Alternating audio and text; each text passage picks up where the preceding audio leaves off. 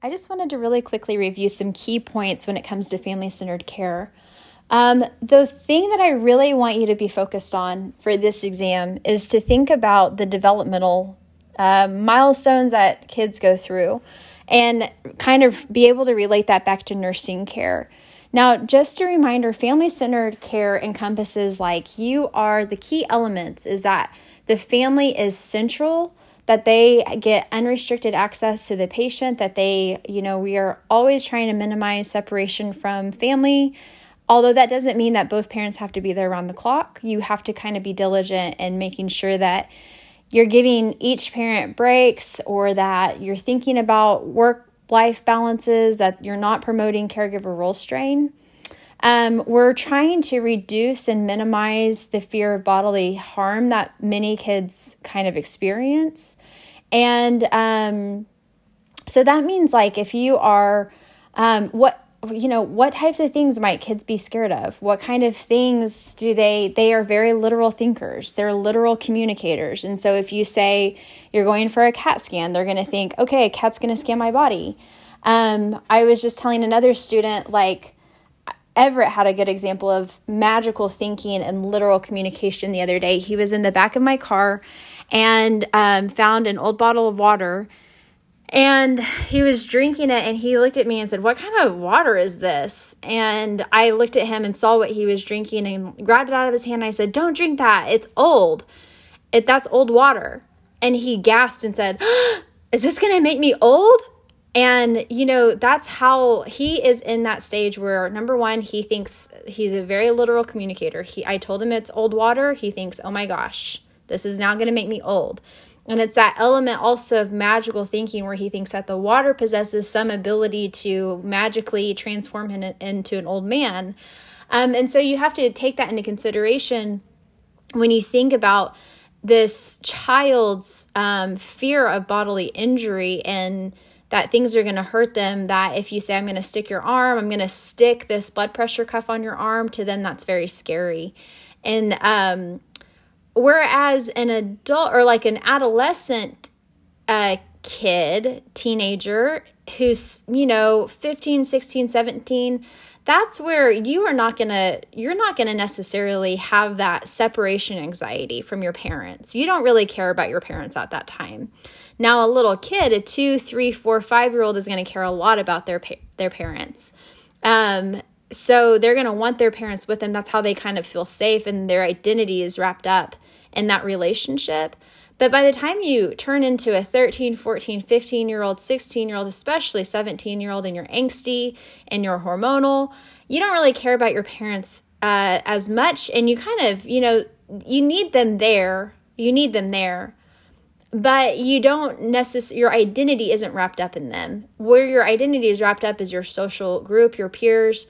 And so the real problems that you're dealing with as a nurse with family-centered care and, thinking about that developmental stage is you're thinking a lot more about social isolation, anxiety and depression, maintaining communication with their friend groups, because that's so important for them. And they really will go through a grieving process and a loss of identity, and that will create its own set of problems. And so if they're able to have visitors, if they're able to maintain communication through text message, then they need to be doing that.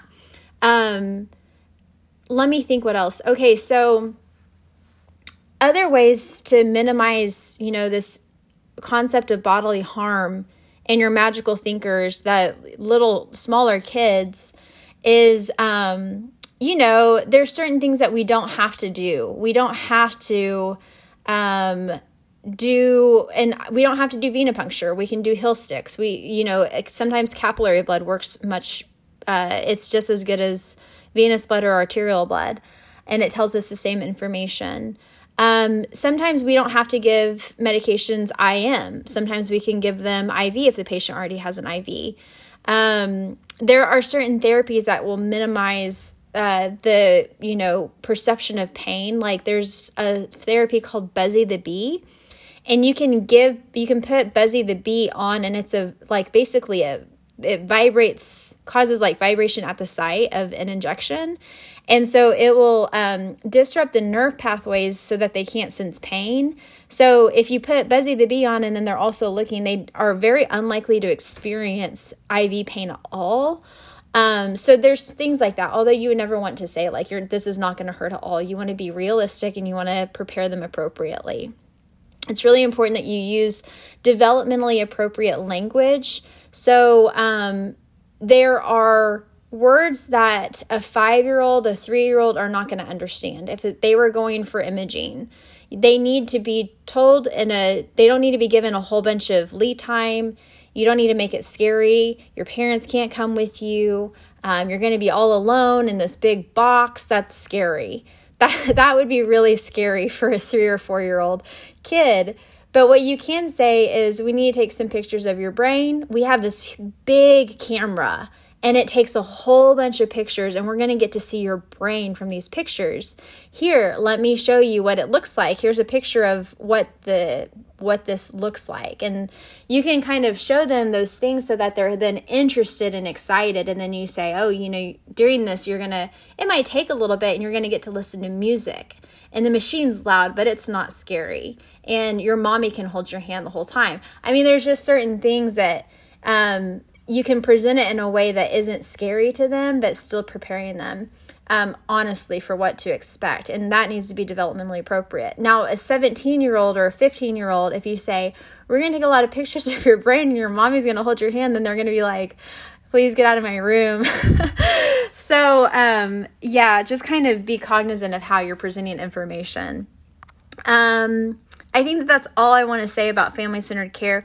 Oh, the last thing I want to say is that with family-centered care, one of the things is, loss of control. We need to minimize that and promote schedules. We want to maintain like whatever schedule they're normally on to the most that we possibly can, and optimize their normal schedule. So if they're usually learning from 8 to 10 and then they take a nap, or if they are only allowed to watch 2 hours of TV, or they have lunch at 11 a.m. and then they go to bed at 5 p.m. or that's really early, 7 p.m. every day.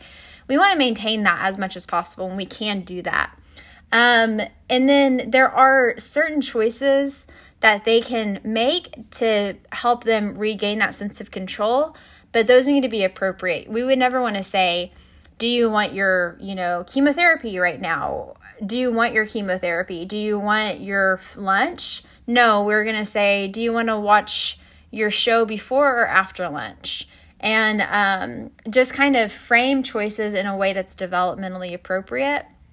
And then would you rather have, oranges or an apple for lunch? Would you rather have milk or water? Again, just those types of choices are helpful. Now, a teenager, really, they should have a lot of say in their care. They should be involved in, decisions that are being made. If they're a minor, ultimately, they are kind of subjugated to what their parent or guardian says, but they should be involved in the plan of care, and the nurse can definitely advocate for that as much as possible. That's all I want you to kind of focus on for family-centered care. Again, there's only 6 questions on this exam about that content. And so really think about, as you learn about pediatric cancers, how family-centered care would get factored into those different therapies and treatments and, diagnoses that you may experience.